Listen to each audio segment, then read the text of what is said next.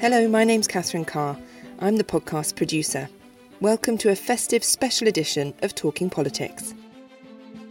David Runciman was recently invited to give the Political Quarterly annual lecture on the subject, Nobody Knows Anything, Why is Politics So Surprising?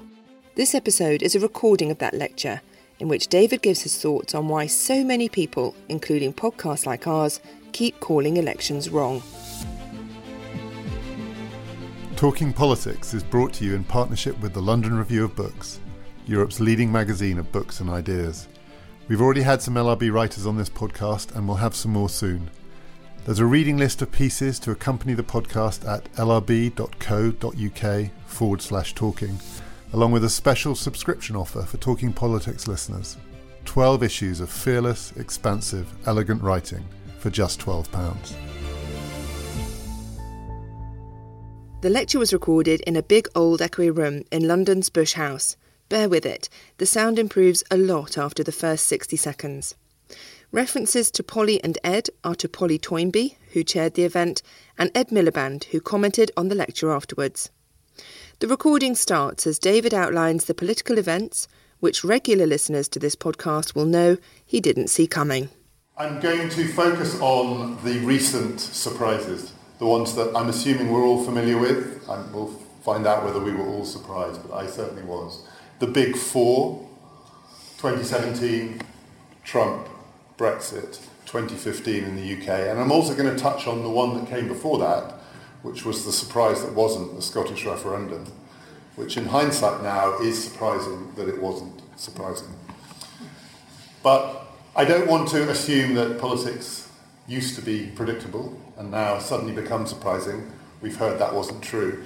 But also, these are the ones that we're familiar with, but they're not the only surprises going on in the world. And they fit a particular pattern that I'm going to come on to in a second. I think we recognise the type of surprise that they are. But there are surprising elections happening everywhere. So just to give a few examples, in September this year, in the same weekend, the German election and the New Zealand election were both, in their own way, pretty astonishing. Angela Merkel underperformed just as extensively as Theresa May underperformed.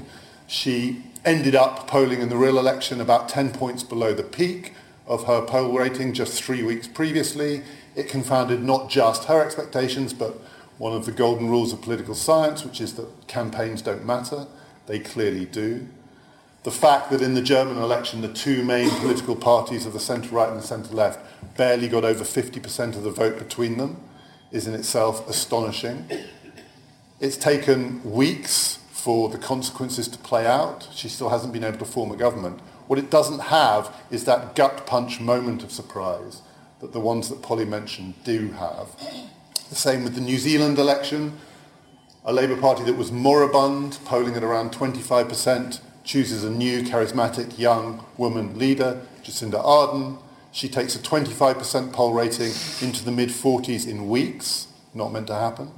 Then the election happens and that turns out to be wrong. She underperforms her own polling, which was overperforming her previous polling. She ends up losing the election by 8 points, and then 3 weeks later she becomes Prime Minister. That kind of roller coaster of politics is astonishing. But again, there's not that gut punch moment of surprise in a sequence of surprises. Or in some ways, the biggest surprise of all, the fact that Emmanuel Macron is President of France, is an astonishing fact. If you look at it from before it happened, that the finance minister in the most unpopular government in modern French history should, within 2 years, have reinvented himself at the head of a party that didn't exist, which is a personal movement, and win a landslide election, is an amazing thing. But it wasn't surprising in the sense that on the election day of the first round of voting and the second round of voting, what was meant to happen precisely happened. The polls were right. Macron polled exactly the polling that he was supposed to get. If Marine Le Pen had won, that would have been a real surprise. There was nothing surprising on the day, and yet it's one of the most surprising events in recent political history.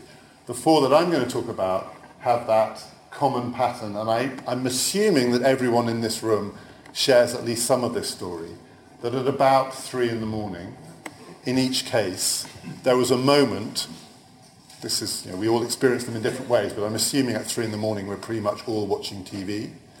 And there was a moment where you just thought, wow, did that just happen? And the whole night had a kind of sequence to it. One of the things that makes that run of 4 surprises so uncanny is that I'm sure I'm not the only one who just thought, as each one repeated, I have lived this before. At 10 p.m, and part of it is an accident of timing because the American election, the polls close earlier there, but we're 5 hours ahead. So in Britain, you get to experience all of these things through the night. So at 10 or 11 or 12, either with the exit poll or when the early results come in, there's a moment of thinking, oh my God, something really dramatic is happening here. But is it? We need to wait for it to be confirmed. And then there are a couple of hours where people on TV are saying, don't believe the early signs, don't believe the exit polls. And then a couple of results come in that seem to confound the early signs and the exit polls. And then at about 1 or 2 or 3 or 4 in the morning, there is a moment when you think, my God, that just happened. And then on no sleep, you get up the next day and you live with a world that looks different than it did when you either did or didn't go to bed the night before. And that is not true, I think, of the German or the New Zealand or the French election. It is a particular feature of those 4 events, and it's clearly partly a function of either first past the post or referendum, plebiscitary politics, binary politics. Proportional representation systems like the German system produce these kind of slow burn surprises. It turns out that Angela Merkel can't form a government. That was not obvious the morning after the vote. But in our systems, or following our referendums, the morning after the vote, the world is different. People resign. They resign the next day. The political order is overturned. Those are the surprises that are really astonishing for us. So what I want to do in this lecture is not so much, because I genuinely don't think I'm particularly well qualified, to try and explain what caused these events. I want to talk about why they were so surprising. But also at the end I want to get to what seems to me a question which is sometimes avoided, which is if politics has become more surprising, if democracy has become more surprising, is that a good thing or a bad thing for democracy? I think people often assume an answer to that question. It's not at all obvious to me that there is a clear answer to that question. And actually I think it can be argued both ways. So that's where I want to get to. That kind of rhythm of those 4 events, I am sure that there are people in this room who at least once or maybe twice were not surprised. I'm going to give an example. My mother, who's sitting in the front row, told me repeatedly in 2015 that the Conservative Party were going to win a majority after the general election. And I said, no, they're not. And then we reached the point where she said, well, can I bet on it, please? And I said, okay. And we found that we could get 11-2. The regret is that it was only £20. There's always something to regret. But that was a winning bet. And I suspect that we all know someone who made money on one of these things. There are always people who saw these things coming and genuinely saw them coming, not just in hindsight, but before the event. But I cannot believe there is anyone in this room who saw all 4 of those events coming. And I cannot believe there is anyone in this room who at least one of those evenings, in my case it was all 4 of those evenings, did not have a moment at 2 or 3 in the morning where you thought, wow. And you were just thrown off balance, off kilter, by a really dramatic turn-up. So I think what's really striking about the last 2 years, and this probably is different from what preceded it, partly because some of these things didn't exist earlier on in their present form, what I'm going to call the 5 Ps. The following 5 groups of people were all wrong. So within these groups, there were people who were right. So there were exceptions that proved the rule. But for all of these as groups, each of these 4 events was confounding. So politicians, and that includes the winners as well as the losers. I mean, this is partly anecdotal, and Polly may know more about this than me, and Ed would certainly know more about this than me. The people who won these elections, I think in many cases, were just as astonished to have won as the people who lost them were astonished to lose. Pundits, pollsters, political scientists, and prediction markets. All 5 of those groups were confounded by all 4 of those results. Now that is quite something. they're going to take them in two sets. So the middle three, pundits, pollsters, and political scientists. In a way, I don't think we should be so surprised that those groups got it wrong. And in this, I'm going to count myself as a pundit and not a political scientist, because I think I probably am more of a pundit than a political scientist. So when I say that pundits are not good at predicting the next thing that's going to happen in politics, that is not a phenomenon, as we've just heard, of the last 2 years. I think that is a feature of the business. People who write about, commentate on politics for a living are not, on the whole, I think, the people you should look to decide what's likely to happen next. I don't know if that's a controversial thing to say, but I think it's probably broadly true. But it's also the case that we shouldn't be surprised that pollsters get it wrong, because they've been getting it wrong for a long time. 1992, as we heard, was the standout example from which polling organisations were meant to have learnt their mistakes. In a way, what's most surprising about that sequence of elections is as the polls consistently got it wrong, the next time we still looked to the polls to guide us as to what was going to happen. And of course, it's not true that the polls were always wrong, or that all of the polls were wrong. With each of those elections, you can find some polls that called it right. The problem is no one knew which those polls were, including the people who commissioned those polls.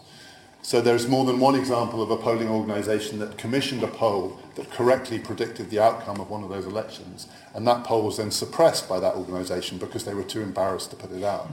So it's no good having a correct prediction of some outcome if you have no idea if it's correct or not.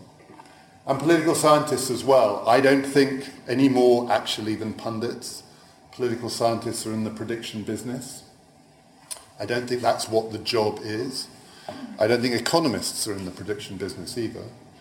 But like economists, political scientists have models that can be used as though they were predictive devices. And then it's very hard to resist the temptation for political scientists to use these models as predictors and then to make fools of themselves. It happens all the time, as it does with economists. One version of this, 2 days after Trump won, by chance, I was at a conference in Germany where a group of German political scientists and the leading group of American political scientists who study American politics were brought together to discuss what was called anxieties of democracy. And I don't think I knew what the word Schadenfreude meant until I saw a group of German political scientists interact with a group of American political scientists 2 days after the election of Donald Trump. And each of the American political scientists, and they were overwhelmingly male, did a little mea culpa thing before they made their remarks. How haunted they were 2 days after the event by how they didn't see it coming, how they hadn't been able to predict it, how they were confident that Hillary would win.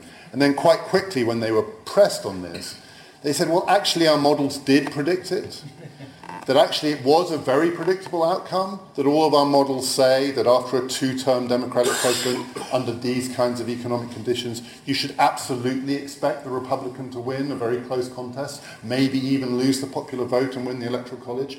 Our models precisely predicted this outcome. What we didn't realise was that Donald Trump was the Republican candidate.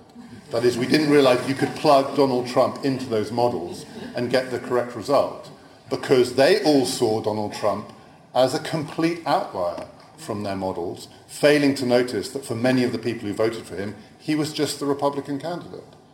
So there's no good in having models that are right if you have no idea what you can plug into those models.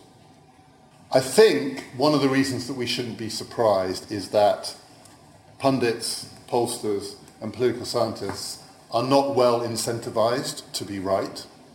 That is, it's not the business model, I think, of those businesses to make correct predictions. Clearly, it's good to be right. It's advantageous to be right. I think polling organizations would rather be right than be wrong.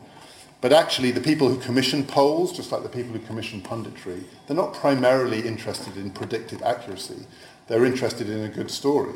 And one of the reasons I think that polling organizations seem to survive failing to predict the results of elections is that when the next election comes on, there's still just as much demand for something that can drive a good story.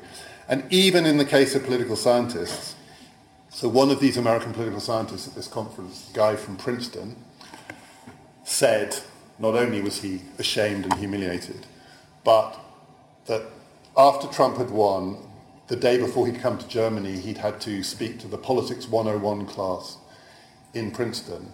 And he said to them, I recommend that you all go to the dean and ask for your money back, because none of the professors here know what they're talking about. And he said it as a joke, but it was a joke because he knew they weren't going to do that. Because that's not what drives students to go to the dean and ask for their money back. I mean, to put it bluntly, I think if a professor at Princeton said, I am 100% sure that Donald Trump is going to lose the presidential election, and then Trump wins, the students are more or less fine with that. Whereas the person they go to complain to the dean about is the one who says, I think Trump might win, and I think that would be a good thing. That is, the business model is much more driven by the desire to avoid offence, I think, than it is by predictive accuracy. So I'm going to talk about the other two categories, which are the much more interesting ones. Politicians and prediction markets. Because there, the business model precisely is incentivised to get it right, because people's jobs depend on it. If you lose as a politician, you haven't just lost esteem among your peers, you've lost. And even more so in the case of prediction markets, the whole point of them, one of the reasons the fashion has been until recently to think that they are the best guides to what's likely to happen, is that real money is at stake and the losers simply lose. So you say what you think will happen, and if you lose your money. In the case of those 4 votes, so that the Conservatives would win an overall majority in 2015, which as we know was 11-2. That Brexit would win the referendum, that Trump would become President of the United States, that the Conservatives would lose their overall majority in 2017. The most uncanny feature that connects those 4 events, more than the overnight experience of having to witness them, is that in each case, on the day of the vote, actually in the middle of the afternoon of the vote, so within about 6 or 7 hours of the first indication of what was going to happen, but after many people had already voted, so after many sort of early exit polls, fake exit polls were coming out, or rumours were circulating. In each case, the predicted probability on the betting markets, the prediction markets, of the actual result was 15%, roughly. So on every single occasion, within hours of the result, it was thought there was a 15% chance of there being that result, and an 85% chance of the Tories not getting an overall majority, or in 2017, the Tories retaining an overall majority. Now, 15% chance things happen all the time. Not all the time, but they happen sort of 15% of the time. But 4 15% chance things in a row, if you do the maths, is a 1 in 2,000 probability. It's 0.05%, which is very, very, very unlikely. Now, you might say that that's a false figure, that's a fake figure, because it treats these events as though they weren't correlated, whereas clearly they are correlated. I mean, the fact that each of them happened in some ways makes it more likely that the others will happen, not just because Trump called himself Mr. Brexit, but the fact of Brexit is not unrelated, though it's very different, to the fact of Trump.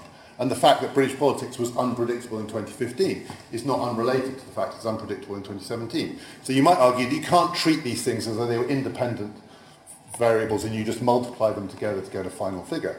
But the fact is that the market said it was a 15% chance in the light of the market's knowledge of the previous events. So Trump was a 15% chance in the markets, with the markets knowing about Brexit. So they'd factored Brexit in.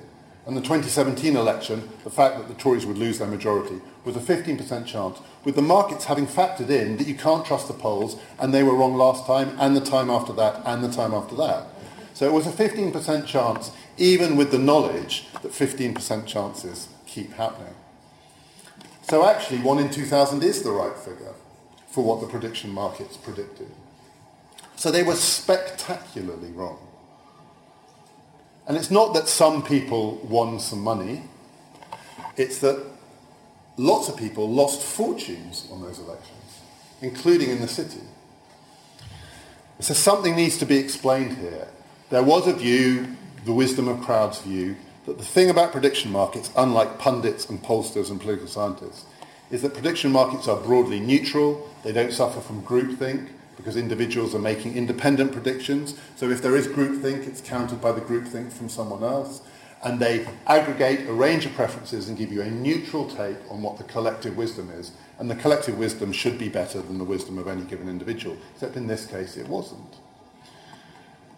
It's hard to know what caused that, but I'll give two possible, this is all speculation, but two possible answers.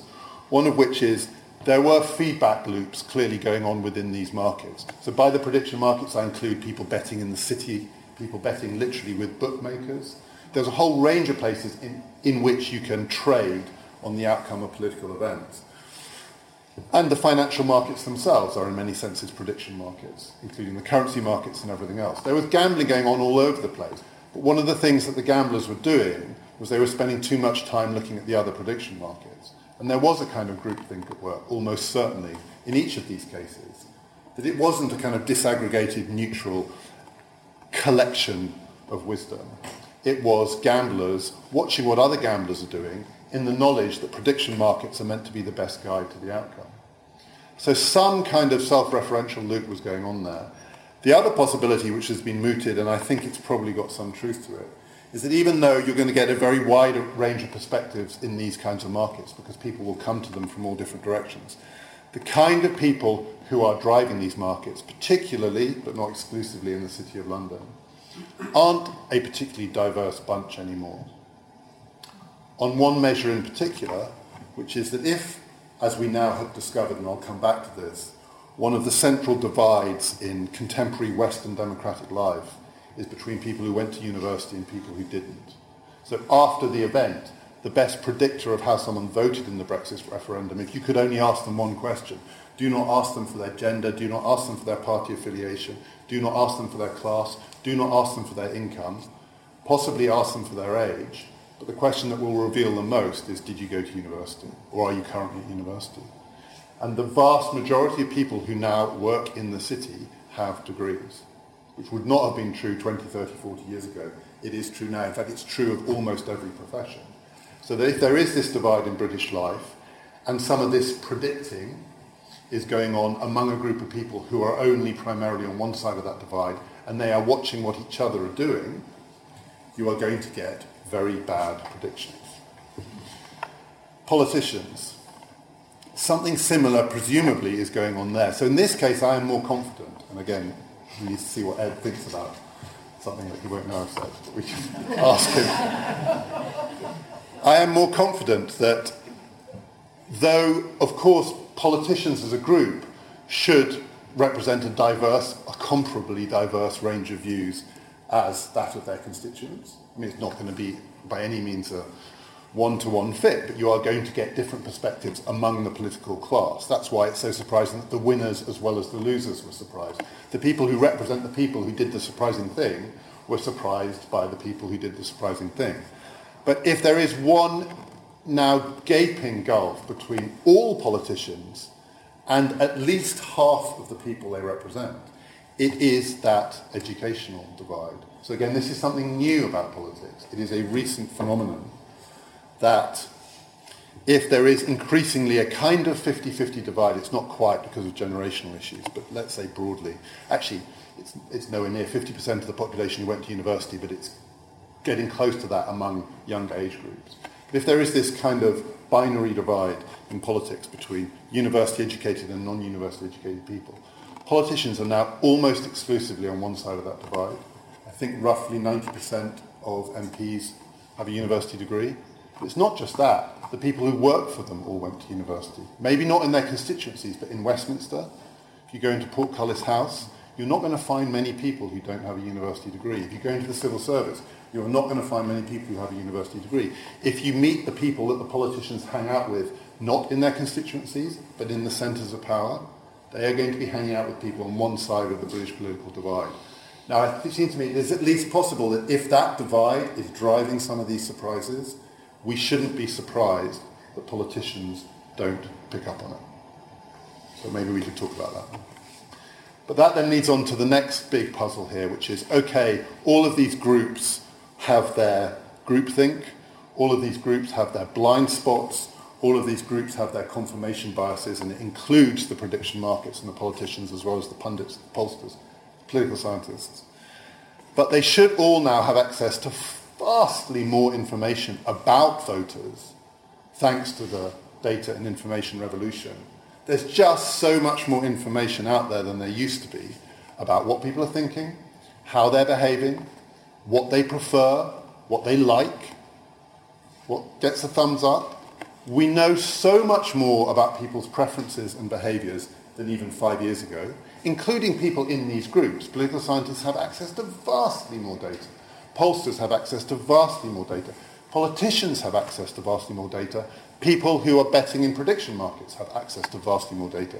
So why, given they have these biases themselves, why is the volume of information available about how people behave not leading to better predictions? Why is it not countering the biases that are leading to these mistakes? Again, it's not easy to say. These are deep and complicated questions. I can't claim I know the answers. But my guess in this case is that there are two things going on. One of which is volume of information is not particularly helpful. I mean, the fact that there is more information out there, particularly in a world where there is possibly more groupthink and confirmation bias because of the self-selection of these groups, just being told there's more stuff to trawl through, it's not how much, it's how or what. It's what you look for, what you're sorting. It's the sorting and not the volume. So volume, it's not at all obvious that volume of data would or should lead to better predictions. You can totally see how it might not. And then the other is that this is a two-way process. So it would be a mistake to think that politicians or pollsters or predictors have access to more information about the voters, while forgetting that the voters have access to vastly more information, not just about those groups, but about everything. It's a two-way street. So we, or people who belong to those groups, can be better informed if we know how to look about voters. But that doesn't tell us what is informing voters' choices, because voters also now have a vastly broader terrain of information in which to look for the things that will inform their votes. There is much less constraint. And if voters are selecting from this huge array of information what they think is important, and political scientists or anyone else are selecting from this huge array of information what they think is important, it seems much more likely that you're going to get a mismatch between filtered perspectives than you're going to get a volume of data or information which makes it clear to both sides what the other side is up to. I think that it must be possible that what's going on here is a kind of continuation of this sort of battle over an information space where both sides are relatively oblivious to what the other side is doing. And the technology that's driving this is clearly producing huge gulfs of knowledge and understanding between what you might call the two sides of politics, not in terms of left and right or Remain and Leave, but simply who sees what, who chooses what from this vast landscape. So I'm just going to give you one example, which is from the 2017 general election. And this is from an article in BuzzFeed. BuzzFeed did a really interesting, very well-researched, compelling analysis of social media sharing among Labour supporters or people who lent Labour, potential Labour voters in the 2017 election. And they concluded from this study that the two biggest news stories for the Labour side of the divide in that election were fox hunting and the ivory trade. So those were the two stories that had vastly the greatest number of shares on Facebook between sympathetically minded people. And we're talking about millions of people and many, many, many millions of shares. So the fox hunting story was that the Tories were planning to overturn the fox hunting ban in their manifesto.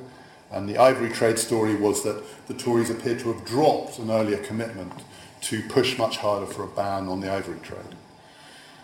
So those were the two dominant stories for many Labour voters on Facebook of the 2017 election. And people who were not sharing those stories were completely oblivious to that fact, including me, and I'm sure many others in this room. If you were not part of those networks, there is no way you would know that, because those were not the two biggest stories on the BBC. They were barely mentioned. The ivory trade was not something that was leading the news night after night, but nor was, frankly, fox hunting. It barely got a mention. they got discussed occasionally in the newspapers, but usually by people who had spotted what was going on Facebook. So if you got your news from one information universe, you were completely oblivious to what was going on in another information universe. And I think there's then a tendency, we know this now, as people try and explain why is politics so surprising. And they come across this fact that people are experiencing the information environment in completely different ways, and then navigating it in completely different ways. There's a tendency from the people who were surprised to want to make that illicit. So to want to say that if my news has nothing in common with your news, then somebody's news must be fake. Because you can't have two completely separate news universes without one of those two being fake. Because news is meant to be shared, right? So, we're told it's fake news, but that wasn't fake news. It was true. It wasn't fake news. The Tories had a manifesto commitment to overturn, I think they did, to overturn the fox hunting ban. And they had had a previous commitment on the ivory trade, which was just gently dropped. It is true that if you look at these stories, the line between, and on the BuzzFeed article, they go through this in real detail, and I would say in a very objective way. I mean, I don't think BuzzFeed had a particular stake in this. The line between reporting and commentary and advocacy is completely blurred in these stories. It's absolutely not the case that you get the facts, and then you get a comment on the facts, and then you're told to vote Labour. These things just merge into each other. But that's not just on the left, and it's not just in the new media environment that that's going on. Those lines are being blurred everywhere. And that does not make it fake news. I mean, blurring those lines may be undesirable in a democratic context, but it doesn't make what's produced a lie. And then there's also a tendency to want to make it instrumental, in the sense that I think there is a view that if people are sourcing news which other people are not coming across at all, it must be because that first group of people are having that news forced on them or targeted at them, or to use the sort of buzzword, micro-targeted at them by Russians. Not exclusively by Russians, but often by Russians. That's clearly part of the Trump narrative. That is, the people who were surprised by Trump's election. It was micro-targeting of voters in Wisconsin by Russian operatives who fed them fake news that appeared on their Facebook feeds. There may have been some of that going on. I suspect there was some of that going on. I have no idea.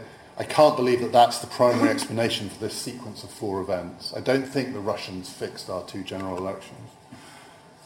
I also think it's a really bad explanation for why politics is so surprising. Because basically, if that's the primary explanation, what you are saying is that the wicked people lied to the stupid people, or to the gullible people. And I think, first of all, that's not true, and secondly, it's not a good way of explaining this phenomenon. I think it is much more likely, rather than people having their information chosen for them and then targeted at them, that people increasingly choose their information for themselves. I mean, that does, of course, open the door to certain kinds of manipulation, but to think that manipulation is driving this phenomenon, I think would be a huge mistake.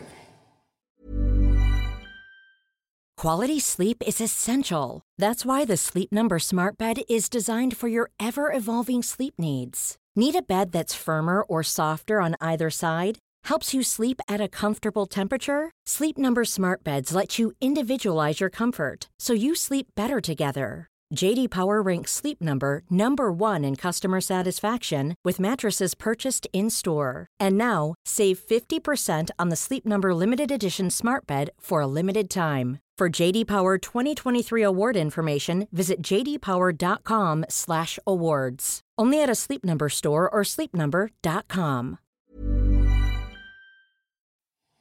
So that then raises the bigger question, which is if people are choosing information in order to inform their voting choices, so there's a choice to information and then information informing a choice, what's going on in the second part of that? What is actually driving the choice? And why do people vote the way they do? What are they actually doing in seeking out information that facilitates a particular political act, voting this way or that way? And that, I think, touches on a complicated question. This is the slightly academic bit of this talk, in both political science and political theory, which is, for some people, although I don't think for all people, the biggest puzzle of all, which is why do people vote in the first place? What's going on? What is the act of voting about? What drives people to do it? Not why do they vote this way or that way, why do they vote left or right, Brexit, Remain, but why do they vote? And there are lots of answers to that question, but they fall, I think, in broadly two categories. The first, it's the same word I've just used, so neither of them have very pretty names. So the first are instrumental explanations, which is basically that in choosing to vote, people are trying to achieve an outcome. They're trying to help or enable or facilitate something to happen that they want or desire. So a vote is a means to an end, it's an instrument to try and nudge or push or encourage some outcome that wouldn't otherwise happen. And then the other explanation is called the expressive theory of voting, which is that when people vote, they're not trying to make something happen, but they're trying to say something about themselves. It's a statement or a signal or a sign. Usually it's assumed to be of identity, that you're trying to say something about how you identify in the world and with the world, where you belong, who you belong to, who you belong with. Almost all explanations of why people vote are somewhere within or between those categories, but they draw on one or the other. The problem is they're both really unconvincing explanations of why people vote. They both have famous problems with them. The famous, celebrated problem with the instrumental theory is that your vote makes not the blindest bit of difference to anything. So if you want something to happen, it will or won't happen regardless of how you vote, because no election is ever settled by one vote. So if you're voting in order to make something happen, you're wasting your time. Now, there are lots of ways around that, but they're quite complicated. It's quite hard to find an easy way around that. And it's not a good idea to look for the election that was settled by one vote, because you won't find it. A general election that was settled by, even a constituency election, after a certain amount of recounting, they just give up. There's never a settled answer. No one knows how many people voted for Donald Trump. No one even knows how many people voted for any given constituency MP. There isn't an answer to that question. You never get down to the last vote. And then the trouble with the expressive theory is that it's a really odd way of expressing yourself. Going into a private polling booth in secret, putting a tick on a box, and then lying about it afterwards is a really unusual way of validating your identity in the world. And there are much better ways to do it. And if you want to signal to the world that you're against the ivory trade, voting Labour in the 2017 general election is a really kind of attenuated way of going about it. Just as actually if you want to prevent the ivory trade, voting Labour in the 2017 general election is a very, very wishful way of thinking you're going to make it happen. But there aren't other explanations, I don't think. So the truth has to lie somewhere between or within these two unsatisfactory explanations. That's one of the puzzles about voting. There is, I think, an emerging trend in political science to try and get away from that and to think of it in different terms. Again, not everyone agrees with this, but there is an increasing view that the way to think about political behaviour in elections is that it is primarily tribal. And if you think of it as tribal, it allows you to make some progress with this sort of instrumental, expressive dilemma, because there is, in a sense, some point in voting, not in order to achieve a particular outcome that you individually desire, but to do some kind of good for your tribe. And if it is tribal, there is a point in doing things for the tribe. It's kind of almost what tribalism means, that you do sense that as an individual you have something to contribute, that the tribe needs its individuals to do their bit. And at the same time, you are expressing a kind of identity, and maybe you won't lie about it. And maybe you're only expressing it to yourself. I mean, who is the audience for this expression? It's a form of self-expression. But people often find, and you hear this anecdotally all the time, that they go into the polling booth and they have a real moment with themselves where they thought they were going to do one thing and they do something else. And they find out something about themselves and who they are and so on. So there is something going on there, and tribalism seems to, as a shorthand, to capture some of it, that the trouble with the previous theories is they were too individualistic. They wanted to explain it, it's instrumental for the individual or it's expressive for the individual. But the problem with it being tribal is it doesn't make any progress with the question of why politics is so surprising. because it ought to be less surprising if it's tribal. Because then it's not about micro-targeting, and it's not about lots of individuals finding lots of different things online and everyone having their own news universe. It's tribal. So if you can identify the tribes and work out who belongs with which tribe, it ought to be possible, with all of this information, to have a reasonable sense of where the balance of power between the tribes lies. And yet we seem to be terrible at that. We're partly terrible at it because it's really close, and the tribes seem relatively evenly balanced. But it also seems to be a puzzle that tribal politics should produce so much uncertainty. And I think there are probably two things going on here. The first of which is, yes, it is true that the way to think about this kind of behaviour is tribal. So the fact that it's tribal seems fairly non-contentious. But what are the tribes?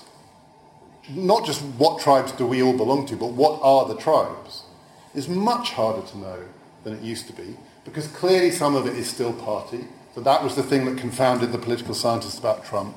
They thought that the new tribal politics was the left behinds and that the people who have done okay from globalization. It turned out that the vast majority of people who voted for Trump because they were Republicans, not because they were left behinds, and indeed large numbers of them were not the left behinds.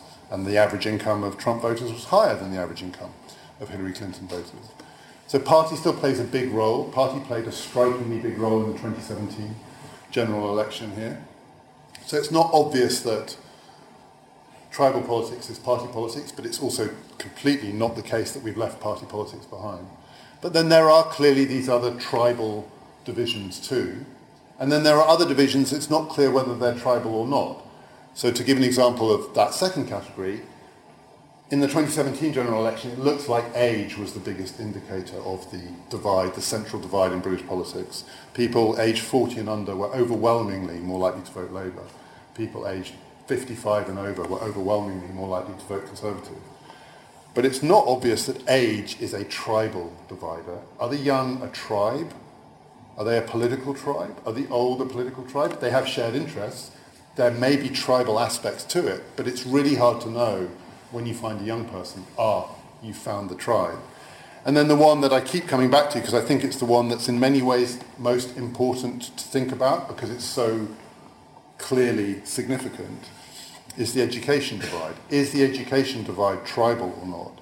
So if in the Brexit vote, something to do with going to university made it overwhelmingly more likely that you were in favour of Remain, and something to do with not going to university made it overwhelmingly more likely that you were going to vote Leave. Is that tribal? And I think some of it is. I think it's particularly tribal on the educated side. So the educated people tend to think it's tribal on the other side. And they tend to say tribal in a not positive sense. But actually, if there's a tribe here, it's probably the educated. And the trouble with it is that the educated are so well educated, they don't recognise that they're a tribe. They think they just know more. They mistake their tribalism for superior knowledge, which is catastrophic in tribal politics. Because if you belong to the other tribe, there is nothing worse than seeing the people on the other side of the divide think that you're the tribe and they're not because they're smarter than you. So if this is the new tribal politics, it is really, really messy and complicated. And then the other thing that I think is true is that it's not just the case that what people are doing in voting is expressing their identity or belonging to a particular tribe. They're not saying, by voting Brexit, by voting for Trump, by voting for Jeremy Corbyn, I am signalling that I belong to a tribe. I think part of what lies behind it is they're not signalling anything, but they are, in their own minds and maybe in a wider sense, trying to express that they will not have their tribalism taken for granted. That is, they won't have it defined by other people. They won't accept that there are limits to tribalism in politics that are set by others. That many of the conventional signals that have held in politics that say tribalism goes so far, and then past a certain point, something else is meant to take over. Consensus, or decency, or an attempt to understand the other side. There seems to me, and I may be wrong about this, there seems to me to be an increasing resistance on all sides to have the other side say where those limits are. And so, in a sense, what people are, I think, partly saying is, I don't have to ask anyone's permission for where the limits of my tribal identity lie. You know, it's for me to decide. I'm going to give two examples of this, and I'm conscious that in giving these two examples, I mean, these are not easy things to talk about, and I'm not in any sense trying to diminish or trivialize the second of these examples in using it. But I do think one of the reasons that both the Trump vote and the Brexit vote shocked so many people was that in both cases it was thought that something had happened that sent a consensual signal that this is the limit of tribalism. And in the Trump case, it was the release of the Access Hollywood tape, the Pussygate tape, as it's sometimes called, which I think there was a widespread consensus on all sides of politics that it was, relatively speaking, abhorrent. I mean, it wasn't that Republicans thought it was great and Democrats thought it was awful, what he said. An overwhelming majority of Republicans thought it was awful too. I mean, I think almost everyone thought it was awful. Even Trump, at moments, seemed to think it was awful. Of course, now he says he didn't say it, but that's a different thing. But the difference was, there was then, on one side, a sense, this is where tribalism stops and a more conventional consensus starts. That man can't be president. This is the signal that that man cannot be president. And a large number of people who found it abhorrent were not willing to accept that. They were not willing to accept that someone else gets to tell them, and this includes large numbers of women who voted for Trump, someone else gets to tell them where their tribalism stops and consensus starts. And by tribalism, I don't mean it in any pejorative sense, I just mean their sense of political belonging and identity. The other case, the thing that I think also made Brexit so shocking for so many people, was that the terrible murder of Jo Cox that everybody in the UK thought was an abhorrent act. Everyone who voted Remain, everyone who voted Leave. I mean, that wasn't an event that divided people. That was an event that united people across the political spectrum. But the difference is that it was taken by a large group of people as a signal as the end of Brexit being a realistic option. And there were large numbers of people for whom it was a terrible, abhorrent, criminal act. But they were not going to be told what limited their ability to decide their political identity.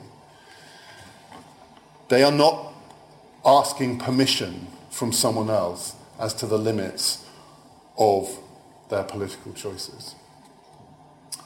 So I'm going to say two things by way of conclusion, briefly. So just to touch on Scotland then. So the Scottish case is clearly the outlier here because it wasn't surprising. And a sort of conventional wisdom emerged after the event that now I think is less persuasive by the day. That what had worked in the Scottish case was Project Fear, that, as it were, the signals that there is a limit to what you are permitted to do. I mean, you're permitted to do it, but you would be very stupid to do it because there is a sort of consensus that this would be a bad thing. Was drummed into people, it was too dangerous, it was too economically risky, there were economic limits to people's tribalism. And there was a view that that persuaded enough people that actually something that they had flirted with was off bounds. I think that's wrong. Gordon Brown makes this case really compellingly in his new autobiography, the chapter on the Scottish referendum, where he says, if Project Fear had been the tactic all the way through, Scotland would have voted for independence. It was the point at which politicians in Westminster made it clear that they were not setting limits and they were willing to listen and they were willing to hear what was coming from the other side. It was, in a sense, Project Listen towards the end of the campaign, not Project Fear. It was the fact that people were not at the end of the campaign being told, you can't do this. At the end of the campaign, they were being told, we hear that you might do this, that made the difference. And the terrible mistake in the Brexit campaign from the government was to think that a Project Fear strategy would work. Because if this is the new politics, it will not work. It will not work. You have to listen. You have to show that you're not setting the limits. You're having your limits set by the people who don't agree with you. Then the last thing, the question I said I would come to at the beginning, and now we're right at the end and I haven't come to it yet, which is, if, for maybe some of these reasons, I'm not at all convinced that these are all right, obviously, but I think something like this is going on somewhere in this. If, for some of these reasons, politics has become more surprising, it's a shock, and we have sleepless nights, and we wake up the next morning and we wonder what world it is we're living in. But is that a bad thing? And there is certainly, I think, a strong case for saying it's a good thing, because there is a case for saying that being surprised is the essence of democratic politics. It's actually the thing that distinguishes democracy from other forms of politics. So there are, of course, bigger surprises than our elections. So the collapse of the Berlin Wall, that was a bigger surprise. That sequence of events in 1989, but surprise doesn't really capture it. I mean, that was just an implosion of a political system. That was cosmic. These are surprises. These are upendings of the conventional wisdom. These are persuading these in-groups that have their own groupthink, that the world is not as they see it. Surprises are what make democracy distinctive. There is an even stronger version of this argument which says that the classic origin of democracy is that it's meant to be random.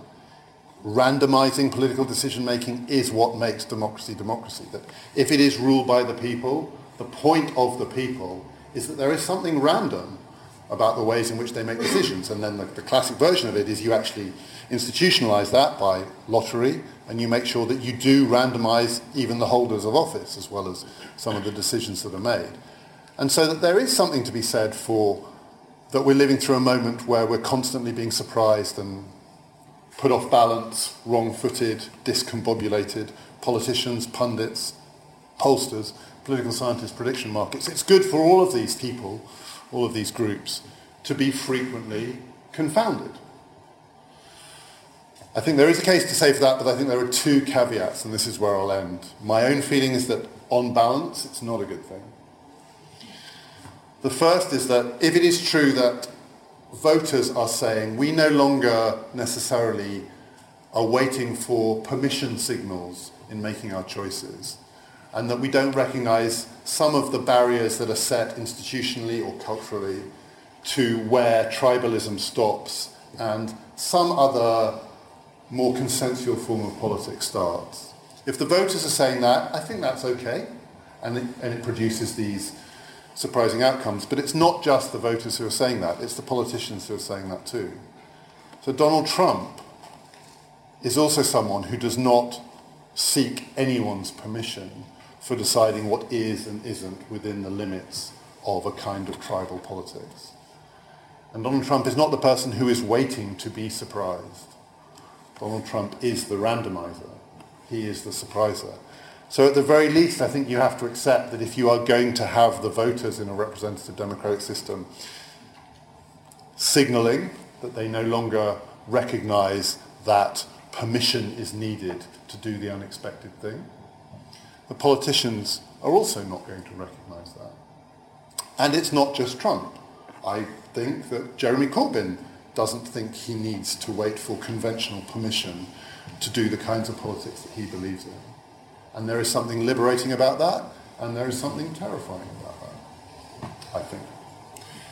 And then related to that, the final point is that if you want to say, in a sort of sweeping academic way, as I just have, that somewhere in the origins of democratic politics, randomness is the essence of it, and ancient Athenian democracy made random politics its defining feature, the randomness was very constrained by a set of extremely elaborately designed institutions to facilitate it and to limit it. And the randomness was within an institutional framework, but the randomness was not randomizing the institutions. So the randomness was randomizing office holders, having frequent referendum-style events, having the public change its mind, the demos change its mind. But the demos were not expected to randomize the institutions of democracy. They were supposed to inject randomness into a stable institutional setup. Whereas we are randomizing the institutions of our democracy. I mean, Brexit is not just an introduction of randomness into the British political system to liven it up. Brexit, and indeed I would say the election of Donald Trump, are examples of events whose randomness spills over and randomizes, or potentially randomizes, the institutional framework that's needed to contain this kind of politics. So you can't what I'm trying to suggest is there is a possible democratic good to being surprised. I think it's good for us, people like us in this room, to be surprised even if it's painful. But the good does not just come as a bonus to democratic politics. This is a randomization or a surprising, fundamentally surprising element introduced into a set of representative democratic institutions that also do require a certain amount of consensus about their underpinnings. And the danger of this is that it is not self-contained. It spills out. It spills out from the voters to the politicians. It spills out from the issues to the institutions by which these issues need to be framed if they're going to be democratically cohesive. And so there is, I think, something thrilling about this kind of politics. My own sense of it is, given the kinds of political institutions that we still require to make our societies function consensually, there is also something dangerous about it. Thanks.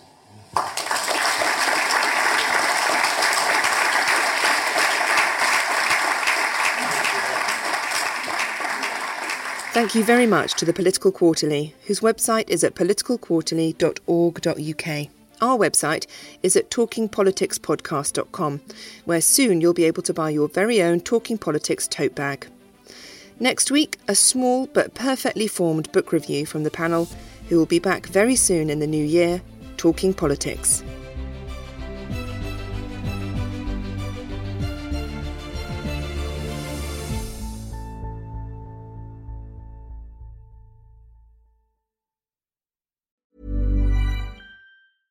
Imagine the softest sheets you've ever felt. Now imagine them getting even softer over time. That's what you'll feel with Boll & Branch's organic cotton sheets. In a recent customer survey, 96% replied that Boll & Branch sheets get softer with every wash. Start getting your best night's sleep in these sheets that get softer and softer for years to come. Try their sheets with a 30-night guarantee. Plus, get 15% off your first order at bollandbranch.com. Code BUTTERY. Exclusions apply. See site for details. When you make decisions for your company, you look for the no-brainers. And if you have a lot of mailing to do, Stamps.com is the ultimate no-brainer. It streamlines your processes to make your business more efficient, which makes you less busy. Mail checks, invoices, legal documents, and everything you need to keep your business running with Stamps.com.